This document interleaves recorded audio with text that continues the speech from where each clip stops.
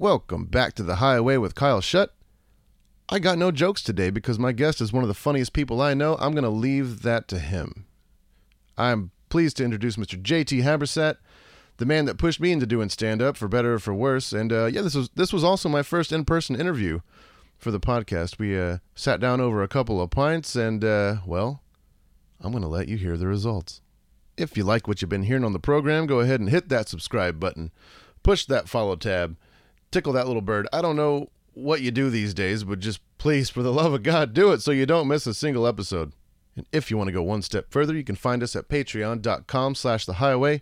Every dollar counts and keeps my lights on so I don't have to podcast in the dark. I know I said that I could, but I was wrong. I tried and failed miserably. But you know what they say, if you don't fail miserably, then you didn't try hard enough. We also got to give some mad love to our sponsors, Heil Sound, because if you like the way I sound, it's because there's a Heil in front of me. Cue porno music. He's had me on his podcast many times, The Road, and he's also had me out on The Road Live as a touring act. I can't thank JT Habersaat enough, so it's time to do things my way. The Highway.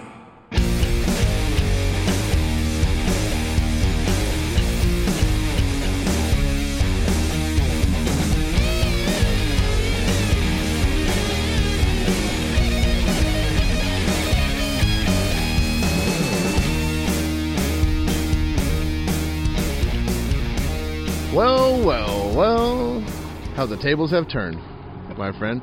You're on my podcast now. How does it feel? Wonderful. I like that we're literally at a table, too. We're at a picnic table. Yeah, this is the first podcast I've done on this one that's in person. So really? Yeah, because everything else has been completely safe, zoomed? completely zoomed. This is unsafe? I don't like Zoom. I don't know. I call people on the phone and I record it that way, and it works rather well. Straight through the phone line, or did you use straight through the phone? How the fuck do you rotary phone? I've explained it on the podcast before, but I basically have my microphone into an interface. Call the person, and that's the phone is going directly into the interface as well, all into Reaper through a Heil microphone. Shout out to Heil Sound. And that's it. So, but this time, thought we'd come to an undisclosed location. Yeah. And also, I don't want to give away my favorite bar in town. Sorry. No, don't. Aaron, this place is nice and quiet. I don't know. I don't want anybody to know where to find me. well, you're in luck, sir, because this fucking place is hard to find. Which is also, I usually abstain from drinking and smoking weed and stuff while we do interviews and stuff. Oh. So I can let my guests shine. But we've done so many podcasts together. We have. They can hear the airplane. They might know where we are now. Oh, fuck. They can. But anyway, you've had me on so many of your programs that I wanted to bring you on mine because you're a person that sort of pushed me into the realm of stand-up, I suppose, or storytelling, or just being one person on stage with a microphone. Right. And I really appreciate that. And, do you? Okay, good. I was worried. I thought you were going to be like, here's where the knife comes out. And you're like, this is for you, and this is for this. No, but it really it broadened my palette as far as who I am as an entertainer, and I really appreciate that because I don't think I would have ever attempted that because it's such a different beast than being on stage with a guitar and looking like a rock and roll god. You really have to be on your game and bring the energy yourself, and it's, for sure. I feel like I'm a stronger performer because of it. So thank you. But I wanted to ask you, what made you want to do this just psychotic fucking art form? Necessity. I mean, that sounds wrong. Not necessity, because I actually really dislike the concept of the comedian as needing to be center of attention, because I'm so not that in real life. Not that that's not a thing. That's absolutely a thing, and a lot of stand-up comics are that. But like the person, that has to be the center at every party, or like is very extroverted in that Jim Carrey kind of way, which although I should walk that back too, because Jim Carrey's gotten real interesting lately, where he became this painter and acid head and is just like really philosophical and interesting, where I never found him interesting before. Always talented, but never really found him interesting. Now I think he's an interesting cat. But I mean, I moved to Austin in 2005, and I had fucked around with comedy a little bit in college. Mainly, I had like an improv sketch group called Five Drunken Immortals, which would absolutely be canceled today because we dressed in like kung fu uniforms. It's based on an old kung fu called Five Drunken Immortals. And so our thing was comedy, improv, and kung fu. And we would just wear like judo gis and do improv and sketch. Like we watched a ton of Kids in the Hall and the British Whose Line Is It Anyway? And I tripped the fuck out because I was in LA last week doing a show, and one of the guys from the original Whose Line Is It Anyway was there. No way. Yeah, dude, it was so weird. He played the hypnotist in Office Space who has the heart attack and dies. Oh wow. That guy, he's been in a ton of stuff. Apparently he was in Robin Hood, Prince of Thieves. He was like, holy shit. Yeah, and so he came and found me after the show and was like, that was incredible. I was like, what the, just like, 19-year-old me was going, what the fuck, man? Like I watched you made me want to try things on stage. But I don't know, that was like 2 years that I fucked around and did a little bit of like, I was really into Black Flag, so Rollins spoken word and stuff. I was trying to be funny but spoken wordy. I never called it stand-up comedy. Yeah. But when I moved to Austin, I was out of all the bands that I had been in. I was done promoting shows. I moved here. I didn't know anybody at all. And I had no job at the time. Why'd you come? My wife got a job with the state, and we were both ready to go somewhere else. No, it was great. It was fucking great. It was great because we instantly had benefits, and she had great salary, and we were just like, we can move in 2 weeks and be there. Fuck yeah. So it worked out.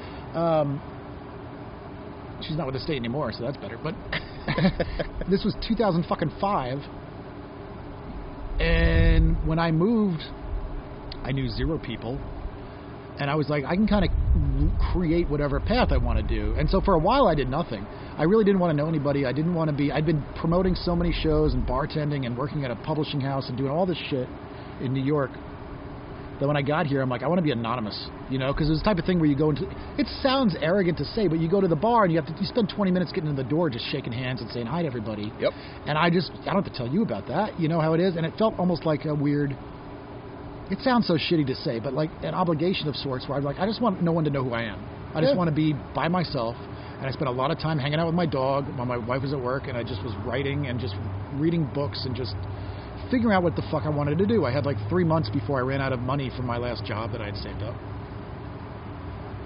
And so I said, well, I've always wanted to do stand-up for real. Maybe I'll try it, And so I just started fucking around and booked my own show at Headhunters. Wow. I had gotten to know some. I didn't want to do the stand-up comedy route, which was like go to the Velveeta Room or Cap City. Because I actually, one of the first things I did when I got down here was I auditioned for Last Comic Standing at Cap City and stood online for like 3 hours. Wow. And the desperation was horrific to me because it was like, it was people with puppets. And I remember there was a comic, there was this black dude in front of me who was named Cornbread, was his like stage name. I'm like, history prevents me from calling you that. I can't what's your name? And he was like, Chuck. I'm like, all right, Chuck, I can't call you Cornbread out loud. That's fucking, what are we doing here? And so I stood online and I really was about the whole thing, and I'm like, it was these 3 judges and you had 4 minutes and I went up there and I'm like, well, I'm just going to do my thing. And they hated it, which probably right because I'm not a fit for that show. But even like I could do that now. I could do something that would probably be palatable to them now. But then I was so like, fuck you, but I'm the one who stood online for 3 hours, not them. They don't care. But I was just like, it gave me such a bad impression of comedy clubs that I was like, I don't want to do that. And so once I'd been down here, I didn't do stand-up till like 2007 or 2008, so it took 2 years for me to finally book a show. And by that point, I knew some bands, like Born to Lose. I was friends with those guys. I got to know them through Turbo ACs and Rat City Riot and all these kind of East Coasty punk oi bands that would come to town. And my buddy Josh Welf, who played bass in like the Hudson Falcons and so many bands, was like, you need to see fucking Born to Lose, and made me like stay and watch them. And I got to be homies with those guys. And so I had a crew of people, and so we, like Shriner Threat, like those kind of punk bands that would play 710 Room or whatever, and they would come see me at Headhunters. I'd just do my own show and book a couple locals. John Raven was a guy that I worked with a lot, because I went on MySpace at the time. I'm like, oh, this guy does comedy in Austin, looks punk rock. He looks like he's in Social Distortion. And he was fucking great. John's still one of my favorite comics to this day. But he was literally the only comic I knew in Austin. Yeah. And so that's what kind of got me into it. And then I just never stopped. Like, I don't know, I just kind of liked it. I kind of, by bypassing the stand-up scene here, I was in a degree ostracized because comics were like, who the fuck is that guy and what is he doing? But also they're like, well, he's not taking spots from me at Cap City, so I don't really care. But I'm also kind of like, he's getting some attention because I was just doing my own thing. You know? There was a small scene of that back in Austin, back in the day, at the old Emos downtown, just 2 blocks away from Headhunters. You know, Janine Garofalo would like play there, Patton Oswalt. I opened for Janine Garofalo at that fucking show. Yeah, you know, it's fucking. I opened for Janine Garofalo's show there. It was Rob Riggle, myself, and Janine Garofalo. And I kicked a beer on somebody's face that night. They threw a beer at the host's head, and I had my beer in a cup out on the stage, and I was so angry about that I went out and I fucking kicked the beer in that dude's face, and I was like, let's go. But he like, I didn't get in trouble, which was nice. Emos. I don't think anybody got in trouble for anything there. I did a lot of shows there, man. I opened for Rollins at Emos. It was Henry Rollins, myself, and Gallows. You want to talk about a crowd? The band Gallows from the UK. Man, you want to talk a band that's ready to fucking laugh? Not Gallows. I love them, but they do not have a sense of humor. That was on the fucking... Many hardcore bands don't. Yeah, that's true. Although Paul from Sheer Terror, one of the funniest motherfuckers I've ever met. I will say, if anybody wants to have a mental image of what JT's talking about, you can go watch the Headhunters episode of Bar Rescue. if you want to see what an actual shithole that place was. The last time I did this is the idiot that I am too. After I started to get Emo started to book me, I opened for Janine Garofalo there. I opened for Rollins there. I opened for Andy Dick, which was a total meltdown nightmare, but hilarious. Like, so fun to watch for me because I had nothing to do with that show, and I'm like, I was booked to do 20 minutes. I ended up doing 45 because I couldn't find Andy Dick. Holy shit. And eventually a cab kicked him onto the curb, and it was such a train wreck. It was a nightmare for the venue, and me clapping with glee watching this shit show, this train on fire just go off the rails. There's nothing like watching a really famous person just eat shit. I mean, it's Andy Dick. Stage. So it was like, you kind of expect it, but it was like such a, like chef's kiss of like, holy shit, this is bad. Anyway, I started opening some shows there, and then people like Stanhope and Brian Posehn came to town, and they were doing Red 7. Yeah, I was at that Stanhope show. Okay, well, that was the first one. 08, 09, maybe. The first time I worked with Doug was 08. Yeah. And he had been doing Antones, and we had met online, and he was like, if you hear of a place, I'm kind of tired of doing Antones. They're booking more blues and shit, and like I just feel like an odd fit. I'm like, I'll book you somewhere tonight, man. I know Red 7. He's like, really? I'm like, yeah. And so I booked it that night with Jared Cannon. Yep, I remember. And, that was the first time I worked with Doug, and it was fucking fantastic. That night, it was 100 degrees at midnight. Yes. I remember that. Yes, it was. Because everyone was just pouring sweat out there, laughing their ass off. Yeah. And the first time I worked with Posehn was there, and what's funny about that is it was a matinee show. It was a 5 p.m. show in August. What the fuck? Well, here's why. Because there was already a late show booked, which was fucking Off With Their Heads, who I now have toured with and I'm friends with. I spent like 3 weeks on the road with Off With Their Heads. And I fucking love Ryan and that band. But at the time, I didn't know them at all, and so we had to go early. And so it was Posehn and I at 5 p.m., and I had a heat stroke because I'd gone tubing the river. Oh, God, that day? No, 2 days before. But I was still, I'm vampiric pale, man. You're from New York. I'm from New York and Norway. And so I was heat stroke. As the first time I'd ever met Posehn, we, of course, smoked weed before the show because it was, this was fucking... I just saw Brian last weekend in L.A., and we hung out for a while at his house, and I met his kid, who's now like 12. Oh, wow. He had just had his kid the first time we worked together, and he was considering stopping to smoke weed. To smoke weed. And that didn't last very long, but it was, I get it, you have a baby around and whatever. If you have kids, you should be required to smoke pot. I agree with you, probably. Yeah, it makes you a much better parent. As a non-dad, I absolutely believe that. But he had, it was his first kid, it's still his first kid, but he was like, I don't want to smoke in the house around a baby, like all the things, secondhand smoke. I get it. So that show, he was like, this might be the last time I smoke weed. I was like, well, fucking all right. We're going to go for it. Yeah. Well, weed plus 5 p.m. in August on an outdoor stage plus already having heat stroke. I was delusional, man. I don't remember a word I said. I remember taking a beer, and I don't drink beer normally. We're drinking it now, but I took a beer and doused myself over my head completely like fucking Bon Jovi. And afterwards, I remember my wife was like, so you're feeling better? Because that was good. Like, nobody noticed. And I went, I'm like, I don't remember a thing I just said, and I went and I threw up in a bucket. I was so deranged. But I guess Brian liked it too because he was like, that was fucking great. And I was like, thanks. I don't remember a word I said. And to this day, that show is just like piecemeal of images of just like meeting Brian for the first time and having it go well and then being so ghostly white and dead.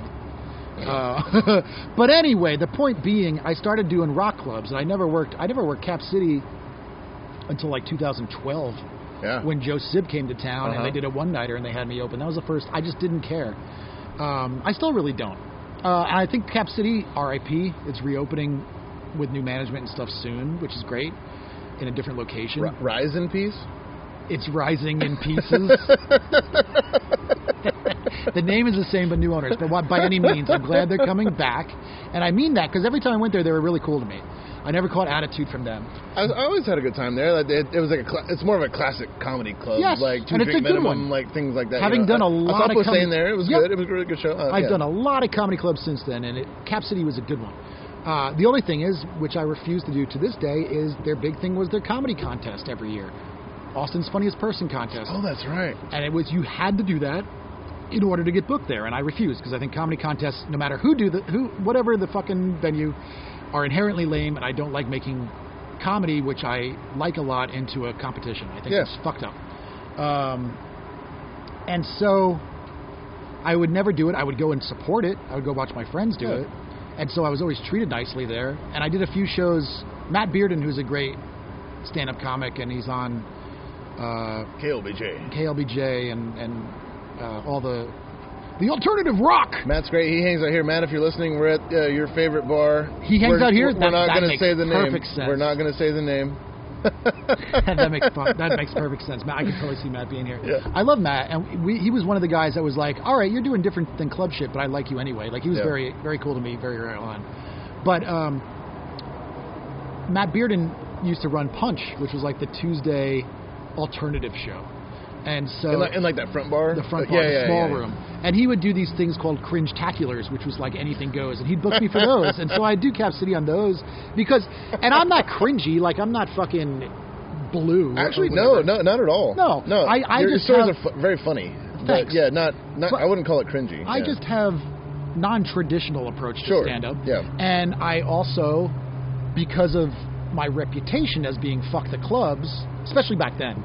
Now, not so much. I do clubs all the time. But back then, I was very much fuck the club. You can find me at JT Custom Toys. Well, my thing has always been, I'll do a club perfectly fine as long as they don't tell me what to do or say. Sure. And they don't make me like sell tickets or something. Like not sell tickets by selling tickets, like, you know what I mean, like putting asses in seats. Yeah. But like, you have to sell 30 tickets to your friends to bring them to fucking fuck Absolutely. that. Absolutely. That's the pay to play shit. That's a common practice in like opening band territory on bigger tours. Like if a promoter is having a hard time selling tickets to a show, they'll add a local. Add the local, give them 50 tickets, and make them go sell them to their friends. Exactly. It's crazy. Yeah. It's essentially a bringer shit. Yeah. And I just refused to do that. And so, but they treated me nice there. And the long tail on this kite being, by the time 2012 or so rolled around, I was kind of a known entity. And I was touring nationwide doing exclusively rock clubs. I had done the West Coast with Joe Sib doing the Improvs, which was a big club chain. Yeah. And I mean, we did, and it was largely Joe's draw because he's like the king of California. Shout out to Joe because he's a sweetheart. Joe Love Sib's you, the best. Yeah. Joe Sib from the band Wax. He runs Side One Dummy Records, all that great shit. Joe started doing stand-up and brought me out to open for him, and we did the Hollywood Improv, and like Bad Religion was there, and fucking Tony Hawk and all this, and we did the San Jose Improv, which is a double-decker theater that held 600 people, and we sold it out on like a Tuesday. Sick. It was fucking great. And so, and the crowd loved it because it was our crowd. Yeah. And I said, I got a taste of that. I said, this is what I want. I want to curate my own. I'll eat shit for years just to curate my own audience. Yeah. That's the only way. It's just like being in a band. You build your own scene. It's what you do. It is with bands, and that's what I've known. But it's not the only way with comedy. Comedy, you work out as host. You get your hot 10 minutes. You eventually work your way up to feature. Then eventually you work your way up to headliner, but that takes years and years and years, and you play in venues that paper the room, where they're giving away free tickets, and they're coming to see comedy, not necessarily you. Right. I want people that are going to come see me. And it's funny now, because I've been doing this for fucking almost 12 years. I've been full-time with it since 2014, which I realized the other day. I'm like, wow, that's almost 7 years. Like, not bad. Hustling my ass off and doing... When I first quit my day job, man, I was doing 125 shows a year. I was working. You have to. You have to. Well, you don't. You can just coast. You can be a fucking... If you're rich already, I mean, sure. Yeah, or you can coast in your significant other, And my wife absolutely paid a lot of the bills when I was starting. Shout out to Donna, what's up, girl? Yeah. But I knew, like, all right, if I'm going to fucking do this, I'm going to do this. And that Black Flag thing kicked in where I'm like, let's fucking go, man. Let's go. Let's fucking live it. I could never do that now. The concept now of that is, well, again, it's many years ago. Well, we'll get into that in a minute, but that's a solid start, man. Like, just I love those stories about how people just decided to give life the double middle finger and hop in a van and just fucking go do your own thing. Yeah, but it was also at a turning point where I was at the point where with my day job I was turning down offers. I was getting opportunities to tour and saying no because I had X amount of vacation time. Yeah. And by that point, I got kind of discovered by Stand Up Records, which is like a Grammy-winning label out of Minneapolis, who had put out stuff by Stanhope and Patton Oswalt and David Cross and all these people, Mark Maron. And I was signed to them firmly. Like I eventually did 3 albums with them. So I had a really good label, kind of like believing in me. And I was just like, fuck it. I was like 38 or whatever at the time. Like, well, no, let's do the math. Yeah, I was about 38, 39. Like, let's just go for it. And so it was the best decision I ever made, but it was terrifying, which I'm sure you understand all too well. Yeah. 0 regrets. When I made that decision, I was 20, though. So it was slightly There's a little bit less more terrifying. I was also, I should say, the job I was working at, I liked a lot. I was doing marketing. My boss, I'm still friends with to this day. We keep in touch. You came from radio. I did. Was that the job that you walked away from here? Yeah, or was the job I walked away from in New York was radio. Yeah. I worked in Woodstock, New York at the main radio station, which is still there, WDST. And I was like an indie program director. I was like the young piss and vinegar kid that was like, told them all, like, this sucks, you should be playing this. Yeah. Fuck Smash Mouth. What are you doing? And that was kind of the role that I was paid to be. Yeah. Like the guy that would give them this, like, snobby voice of the youth. Yeah. Which I relished because I was 100% that fuck. 100%. And still am to some degree. Your stories about those days are fucking hilarious. I got some good stories, man. I worked with some wild people. I worked with this woman named Elda, who was in the Stilettos, which was Debbie Harry's first band before she went on to form Blondie. I worked with Jennifer Connelly's dad, who hated my guts. He hated me. And I had the biggest crush on Jennifer Connelly when I was growing up, and I met her, and I was like, oh, my God, you're fucking stunning. And then I was like, but your dad is such a dick. I didn't say that, but he was such a dick, and we used to get into arguments all the time because I thought he was full of shit and washed up. Oh, my God. Because he was like this old CEO guy that was now working at this radio station and bitter about it, and I was like this young, cocky... But they'd present, like, they'd be like, here's our new marketing thing. And it was like, hey, you want to meet the girls on the bus? And I was like, I'm playing Sleater Kinney here. What are you doing? Like, fucking, that is some old man Skid Row shit. And I like Skid Row, but what the fuck, man? Like, it's not Guns N' Roses anymore. Like, it's 2002, bro. Right. God. And so I just butted heads with them a lot. But again, it was kind of the role I was supposed to play. But yeah, I saw the writing on the wall, though, when I started doing radio. I went in for a shift, and it was... all right, we got this new computer thing, and you just watch this. You don't play CDs anymore or vinyl. You just watch this computer run and then talk during these scheduled breaks. And you don't really need to be here if you want to record it. If you're busy, you can just record it, and we'll just plug it in. I was like, I'm not going to spend the next 20 years of my life watching a computer roll screen and play Bare Naked Ladies. Yeah. Fuck that. And so I quit radio. Well, they're going to be the next guest next week. So Bare Naked Ladies? I have a funny Bare Naked Ladies story. It's a pretty epic story. Please. All right, so this is... I told this once or twice maybe when we were on Ghost Stories. I was hoping you'd want to go there. I know it's your bit, but if you don't want to do it, you don't have to. No, it's a real story. I'll tell this story. I was working in radio. I was a young fuck. I was maybe 24. And... no, I was younger than that because I had just started getting on air. I was doing overnights. And they said, you can do Saturday afternoon this week. And it was a big deal for me. I fucking love this story. And because I'm me, I got there and I was like, it was Bare Naked Ladies. It was that fucking If I Had $1 Million. I hated that song.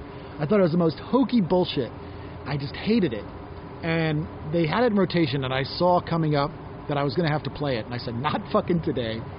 And so I played People Who Died by the Jim Carroll Band instead. Fuck yeah. Because I found that, and it was in rotation technically. I wasn't going to play like a deep cut of some, Sure. Here's Amagama by Pink Floyd, like... Because that song was it was on the Basketball Diaries soundtrack. Yeah. It was radio-ish. Yeah, it was poppy. They played PJ Harvey and shit off that album anyway. So, it wasn't a full left field. Full middle finger, just a half middle finger. It was a half middle finger. Yeah. And so I played that song instead. And boy, did I get in trouble. Because apparently they noticed. And I was getting phone calls. Man, this is great. I haven't heard this song in so long. Oh, dude, I'm tearing up. My buddies used to play this when we were in the Tombs together. Shit like that. All right. Just hardcore motherfuckers making their Saturday. And then the music director called me up and he said, what the fuck are you doing? I was I was lied. I said, it was a request. He was like, my office Monday. Because you're not supposed to play requests. And so I got read kind of the riot act, like you stick to the playlist. And I understand, because I was this 22-year-old shit, and it was Nick Harcourt, who went on to become Morning Becomes Eclectic on KCRW, who eventually gave me his indie show. So it worked out. He saw something in me that he liked, but he had to be the boss. Sure. And he said, all right, well, today is Monday. You know what that is? And Monday was the mail day. When new albums, CDs would come in the mail, you'd pile it up all week, and then you'd listen to it together, the new shit that was coming out, the advances on bands, and you'd decide collectively what you liked and what you didn't. It was a big deal for me because I got to voice my opinion to people and try to influence the station in some way. I remember that band Mad Season with Lane Staley and Mike McCready from Pearl Jam and stuff. I love that record, and I fought and finally got them to add a song, and that was a big deal. Anyway, he said, yeah, you're banned from the music meeting today. You have to sit and answer the phones downstairs while we have the music meeting upstairs.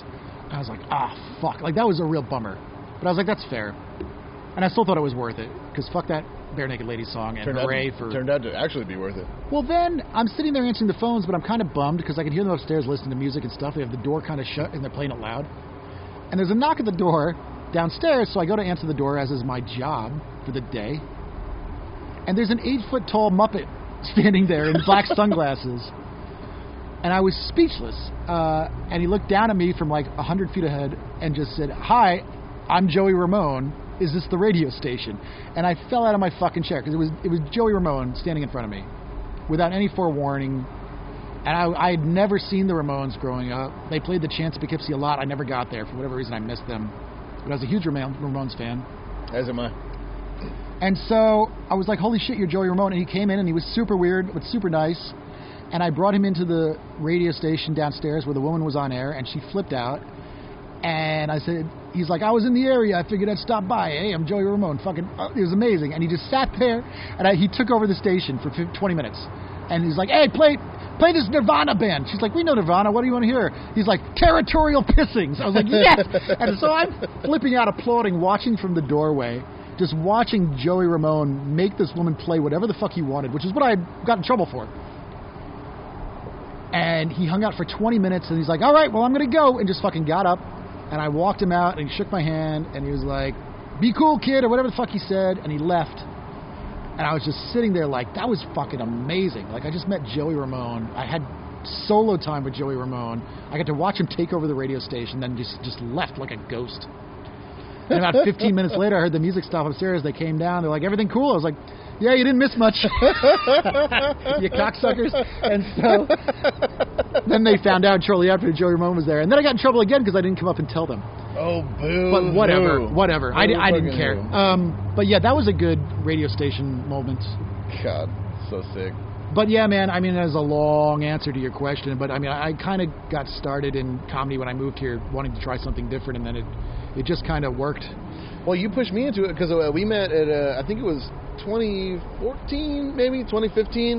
Around there. Fun Fest. I think it was 2014. We met at Fun Fest. The first time you saw me, though, I was on drugs at a Black Box Theater. No, I thought we met earlier that day. No, we met, but you had never seen me do stand-up. Oh, no, that's right, yeah, because we were backstage. I think whatever girl I was dating at the time was friends with you and Donna, and then she was like, yeah. He does a podcast and like this and that. Yeah, I remember that. Like, we might have even We hung Not out. a podcast that. It's possible. Backstage. Yeah, probably, because I ran don't know. around backstage Yeah. at Fun Fest with my gear. Yeah. And would just try and, like, snag stuff here and there with people. And I put just it remember. together. I remember because Judas Priest was headlining that year, Fuck and yeah. there was a food truck backstage. Frank, the hot dog place. Yep. They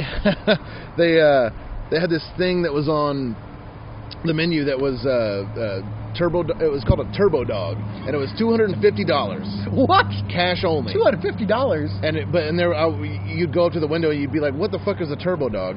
And they'd say, "You just gotta put $250 on the fucking table, and then we'll give you the turbo It's dog." cocaine on a right? hot You know, dog. but nobody had the guts to do it. And finally, some crew person from some other band, I think, I don't want to speak out of turn. I think it was like a Rocket from the Crypt guitar tech or That something. sounds right. Somebody like that went up and they're like, "Fuck it." They put $250 cash on the table, and all they got was a regular ass hot dog and $500 cash.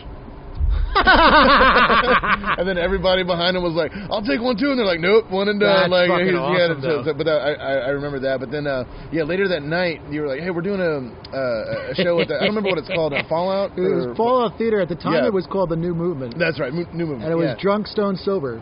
Yeah, and which means like there was 2 comics that were totally sober, 2 comics that were totally Fall down stoned, and 2 that were fall down drunk. And one of them was actually fall down drunk. It That was dude great. threw up. I know, Yeah, he got 100%. really, yeah, you can real see. shitty. I've never seen somebody that drunk on stage. Yeah, before. he was real belligerent. I mean, and I've been drunk on stage. But you decided instead of smoking weed, you were going to smoke salvia on like a stage fucking maniac. and read passages from this really fucked up like incest. There was this heavy fucking romance novel Oh, called God, dude. Daddy by Accident that I found at a book fair for 50 cents, and it was the grossest. It's just this pregnancy softcore for ladies book. And yeah, this chick is like 9 months pregnant, gets banged, and it was like the grossest, funniest passage. I would just read that sometimes during stand-up shows just to creep out the audience, because it was just funny for me. It was very Andy Kaufman. More like performance art than comedy. But which still. was very much informative of what the spoken word shit I was doing when I was young. When I was in college doing spoken word shit, I would come out to like Cypress Hill's Pigs in like a pig uniform and a cop outfit, and would. I remember I did that once, and there was a cop in the audience, and I'm going to get my ass killed. Fuck 'em. Yeah, but at the time I was such a black flag dude. I was like, "Fuck you." Anyway, yeah, that was the first time we met. I was fucked mentioned. up on salvia. Yeah, and then for whatever reason you were like, "I don't know, you're a funny guy. Why don't you like come to my birthday roast?" Which number one, I didn't really know you that well at the time, so I couldn't properly roast you. Number 2, I never just stood on stage with a fucking microphone and everything like that. But you're like, you'll get on. We'll give you 10 minutes. You'll be fine. We'll put you on first. Yep. It'll be great. And I showed up to the North Door, RIP. Yeah, great venue. It was. And like I said, I didn't know you that well. I only know like 3 or 4 things about you, but I was like, well, I'll just tell a bunch of Yo Mama jokes or something like that. I didn't know your mom. Joke of the night. Didn't know your mom was going to be there. Yeah, I didn't either at the Much less time. that you were recording the entire show and you're going to put it out on Stand Up Records. Put that out. And so if anybody wants to find my comedy debut, you can go. You can't get it anymore. It's gone. The joke. Oh, good. It's sold out. Thank God. Yeah. Maybe I'll put I it have on a copy, YouTube. though. I don't know. Yeah, I got an extra one. I don't know if anybody wants it. It'll cost you $1 million. You should put it up. $250 to get a hot dog. But anyway, I went up and told a couple of jokes. It was fun. Having a good time. I learned really quick that 10 minutes on stage is a lot longer than it sounds. Because I got about 4 minutes deep before I was like, okay, this is it. I got to go. Do an hour. And I just remember saying that, I don't really know JT that well. A lot of people don't, actually. A lot of people don't even know what JT stands for. He's actually named after his mother, who was a wonderful woman. She's sitting here in the front row. Old Jiggle Tits Habersaat. Jiggle Tits Habersaat. And your dad was there, so too. hard at that. And your dad, I think your dad laughed harder than anybody in the building. Oh, dude, that was so funny. My mom will still talk about that to Holy this day. shit. And you've met her now. I'm so sorry. She would never apologize for that. It was the funniest fucking thing. Yeah, and Dave from the Crumb Bums and the Casualties he was showed up in full drag. Oh, my God. He probably had the best set as of the night. Lavaca. Honestly. Yeah. Oh, my God. Lavaca St. Clair or some shit.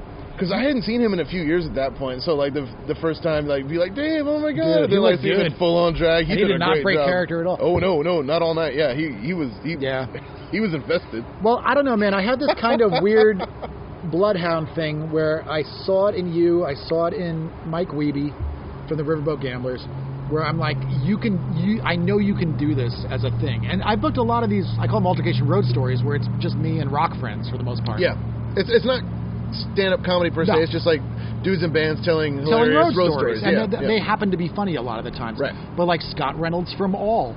Yep.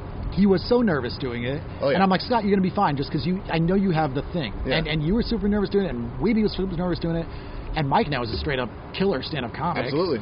And you have gotten so fucking good, it made people annoyed. The last time you did it... Fuck 'em. Well, no, I mean in a good way. I'm kidding, man. In a good way. But the last show we did before COVID shutdown was at the old Beerland Road Stories. Uh-huh. We had members of the February Dicks. 2020, yeah. And, dude, people were like, Kyle's gotten so fucking good because you came out and did a few weekends with me. That was great. You, me, and Dave from Chrome Bones, and Mike Weeby, and we did Dirty one show Charlie. Did one show with Cheetah Chrome. Yeah, Cheetah Chrome with the Dead Boys talking Yeah. about getting into a fist fight with fucking Iggy Pop. He was like his.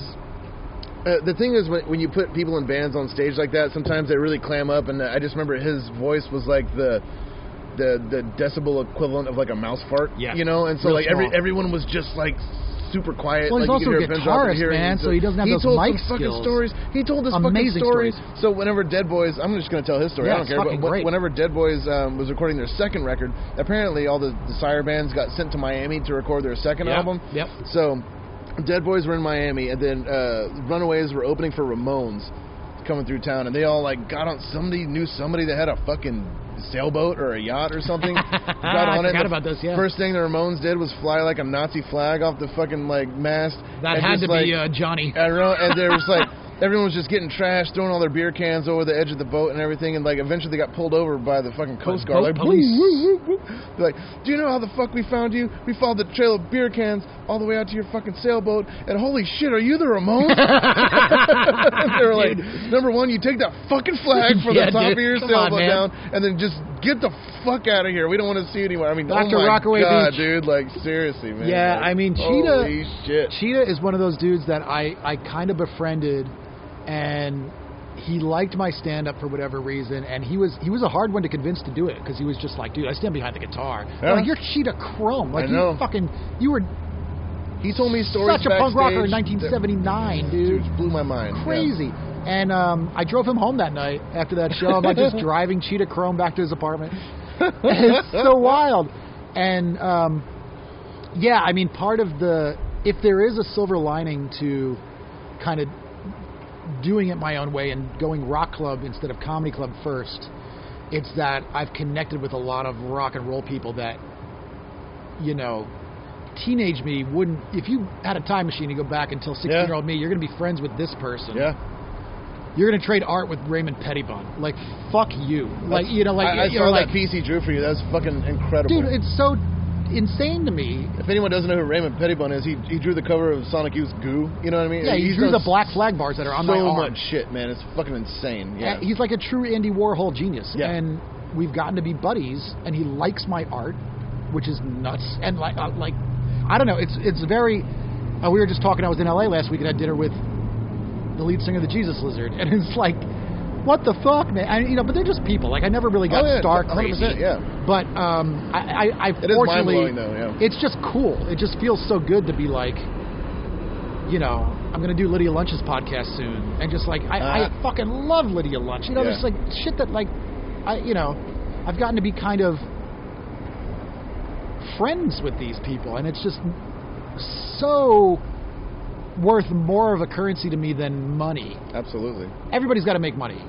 Well, speaking I'm of doing like, okay. The pandemic too is like everybody went into like Ambition Overdrive, and like the way that you handled it was awesome because like I started painting dumb parodies of myself on solo Not album dumb covers. at all. Well, Fucking awesome. well, You did the exact same pivot. I appreciate that, but yeah, you went into fucking sculpting custom action figures, Yeah. and commissioning them, and it just like there's just mind blowing just watching you just turning from like comic into sculptor. I was like, holy shit, man! Like, I didn't know that was in you. I didn't It's either. fucking rad. I was never a model kid growing up. Like, Yeah. I never painted shit. I never, much less sculpted anything. And the sculpting came way later when I started doing the custom toy stuff. I basically do what's called kit bashing, which I didn't even know was a term, but it's called kit bashing, and what I called it Frankensteining, where I just take old G.I. Joes or whatever and cut the head off this one and put the head on this one and put it together, and suddenly you have a fucking David Yao from the Jesus Lizard toy or something, and I just package it up, because I used to make a lot of my own t-shirts and posters designs, so I had a little bit of Photoshop skills, and I was like, I can just make these And it just took off like a rocket. And a lot of people were like, wow, how the fuck did you go from one art to another art? And I was like, necessity, dog. Right, yeah. It was either that or go crazy. Man. Yeah, absolutely. I had to have, I feel so lucky that people gave a fuck and that I was able to make some money on it because I had no money. I couldn't, touring was shut down, as you know. And it was literally do something creative or go fucking nuts. Now you started a talk show too, which was kind of like the more of an extension of the road stories that you kind of did. But just watching you turn into that actual physical artist was like fucking rad because you did shit. I mean, like I can't even remember them all. You did so many. I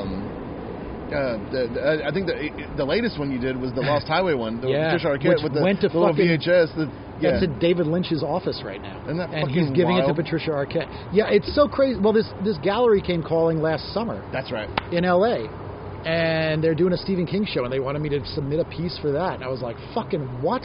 So suddenly I'm in this L.A. gallery, and it sold on the first day. I did a 12-inch, the jogger from Pet Sematary, Pascal. Yeah, but what did you do before? Oh, God. This is a funny story. Yeah, so I had done a week of the Shining toys, and it was hugely successful. I couldn't believe how quick this shit was going. People were buying stuff in like under a minute. Because they're one and done. One and done. I only do one of each. They're art pieces. They're not. I've been approached by people to mass produce, and I say no. I don't want to be a business owner. I want to fucking make art. Yeah. And so 100%. They're all one and done. I did two once in a while, but they go to the same owner. Somebody was like, I want the same one for my buddy because it's a thing. Sure. I would sometimes do that, but I would never make two and sell it to two different people ever. But I was going to make, because it was a Stephen King thing, I made Dick Halloran from The Shining as a 12-inch figure dead with the axe in him from that pivotal scene, and it came out great. I fucking spent so much time on it. I mean, I ordered the snowsuit. I had it perfect. I had the fucking fireman's axe in him. And I'm getting ready to send it. It's Friday night. I've worked on this thing for 2 weeks. The piece has to be to the gallery by Monday. And I'm going to send it the next day overnight. And I realized it was the week that, like, the Black Lives Matter movement exploded. It was like the Minneapolis Police Department was on fire that week and everything. It was that week of shit. Yeah. And I had this moment of zen that Friday night where I was like, oh my fucking God, this is my first ever gallery show, and I'm going to send a dead black man. I can't I'm sorry to send laugh, but this. It's just like, no, it's hysterical. I'm applauding your foresight. Well, I mean, the thing is, man, I'm such a fan of The Shining. It's probably my favorite horror movie. It's probably the movie I've seen more than any other film. And to me, it didn't register at all because I was just making a Shining 100%, toy. Yeah. For a gallery. But then I was like, when I looked at it, I was like, but it's still a dead black guy. And, I can't send this. And so I'm like, what the fuck am I going to do? I just can't. And so it was like fucking Top Chef. It was like, all right, this was Friday night, I realized this. Yeah. I was like, Saturday morning, I'm getting up, I'm going to Walmart. I'm going to see what I can find. I have some other, like, basic heads that I can sculpt around. Let me look at them. And so I started looking at them and I'm like, well, this could probably be the jogger from Pet Sematary. I bet I can find shit for that at Walmart. And so I went and I found all this Ken doll stuff, and to make those jogging shorts, I found like a red leisure suit and like cut the shorts short because they're short jogging shorts, man. And I couldn't find a gray hoodie like he has, so I fucking bought a different hoodie and I bought gray spray paint. And I went fucking nuts with it. Hard save. And I sculpted this motherfucker. I spent 14 hours making this dude. Oh, man. And it looked beautiful, by the way. It came out really good, and it sold the first day for like a decent amount of money. But I literally made that in like 15 hours straight. I was just like a maniac, and sent it, and they're like, yeah, it sold the first day. I was like, what the fuck? And so that was really gratifying. Like, okay, not only do like curators see some sort of thing here, but like I can also under pressure like shift gears on that much of a dime and still kind of come through. Because I was fucking, dude, I was sweating it. I was like, I'm just going to lose this opportunity. Absolutely. I'm just not going to do it. So it worked out, but it just snowballed like anything else. That's what's so fucking cool is that it was just word of mouth. It was like the comedy, but now what's weird is that a lot of people know me just as the toy guy. And they're like, oh shit, you do comedy too? Oh my God. And so, I mean, I tour with this guy, Eddie Pepitone, a lot now. And we just did our first kind of 2-week tour back throughout like Louisville, Kentucky, and Nashville and stuff, Chattanooga. And what's cool now is I have people that are like toy fans that come out, Tight. which is great. It's like doubling up the audience, you know. People saying, "Are you gonna have shit at the merch table?" I'm like, "No." Maybe I should, but it's hard to travel. I think the one that jinxed everything was the one that you did. You did a coronavirus toy. That went to Patton Oswalt. February of 2020. It was just a watered up tissue. It was a tissue. It was a tissue with a bunch of scared people, and it just said, "We're fucked." The slogan just said, "We're fucked." And little did we know, brother. Yeah, Patton Oswalt got that, and he said, "Yeah, I had to give it to a friend because that's how you spread coronavirus." And we laughed and laughed because it was March of 2020. I just made a new one for Patton. Actually, he just got it because he's been traveling. It was he posted this hilarious photo of him holding a sword. Word. And people started photoshopping it, and so I grabbed that. And I was like, "Oh, I'm going to use this," and I made it into a Highlander toy. Damn. Where it's Patton Oswalt holding that sword and holding the severed head of the main dude from the original Highlander. One of my favorite ones you did, because at first they were pretty like esoteric. Oh yeah, They eventually became more like traditional action figures. But one of my favorite ones was the Hereditary one. You did the dad, and it was just a bunch of ashes. It was the severed head of the girl and just a bunch of ashes. That was the Hereditary playset. Well, you did a sword one that you gave me. It was the sword action figure. It was just a sword, and then a bag of weed. Yeah. In it, and I was just like, "Is that real weed?" And you're like, "I don't know. You have to open it and find out." It costs $250. Well, I will show you some really stupid shit because I'm doing Hip Hop Week starting this week. Oh god. So here's Cypress Hill, which is Holy just weed. shit. It's just weed. Oh my god, y'all have to check this shit out, man. And here is, I made it, speaking of Pet Sematary, I made Gage from Pet Sematary, which it's is just a shoe. Just a bloody shoe. Just a shoe. Which is kind of transparent, but... I'm a huge Stephen King fan too, and if you know the Stephen King multiverse timeline, do you know, because they only found one shoe from Gage. That's true. Do you know where the other shoe ended up? Wasn't it in the grill of the truck or something? No, it was in the mailbox of somebody in the In regulators. the mailbox? It was in a mailbox of somebody in the regulators. That alternate universe Oh, story no from shit. Desperation. Yeah, they went. Yeah. The Gage got hit so fucking hard by the semi that his shoe went into another dimension and landed in somebody's mailbox. He fucking is all about tying those loose ends together. Stephen King. Well, when I did Stephen King week, I did my own.